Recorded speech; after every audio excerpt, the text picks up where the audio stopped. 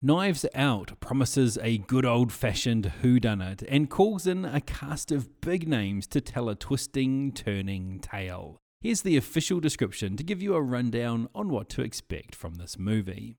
When renowned crime novelist Harlan Thrombey is found dead at his estate just after his 85th birthday, the inquisitive and debonair detective Benoit Blanc is mysteriously enlisted to investigate.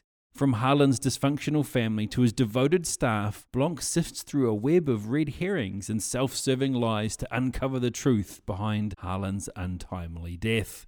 This is a very good-looking film. It has the cool old house feel about it, but with plenty of colour tones to break up the browns and greens. The costuming is great, with each outfit accurately reflecting the personality of the family member wearing it. There's some really cool, subtle things like this all the way through it. I can't say I was entirely entertained by this, though.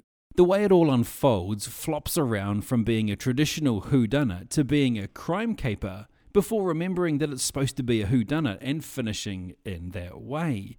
I think I enjoyed the middle section more than the whodunit bookends. The main reason being that part of the fun of a whodunit is trying to figure out whodunit, and then when there's the big reveal at the end, you're like, oh. But with this, when that moment finally came, the explanation was so convoluted that I guarantee no one guessed how it was done. You might have guessed who done it, but there is no way anyone would have guessed the how done it. There's so much to it, and it's so elaborate that halfway through the explanation, I was rolling my eyes as it sucked away any good faith I had left for it. I half expected Rian Johnson to appear on screen at the end and flip us the double bird and say, "I'm so smart." It also has some cringe-worthy aspects to it, whether it's Daniel Craig's awful southern accent or the hilariously bad plot device of Marta vomiting every time she tells a lie, just made me recoil each time these things came up. In fact, the vomiting thing is exactly an example of how this movie thinks it's clever when it's far from it. I am smart. S-M-R-T.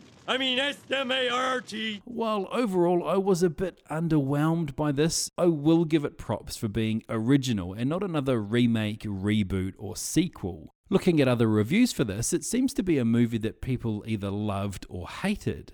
For me, I'm kinda somewhere in the middle. I didn't love it, and nor did I hate it. I was just kind of meh and unmoved by it. It's a twisted web. We are not finished untangling it, not yet. What is this? CSI KFC?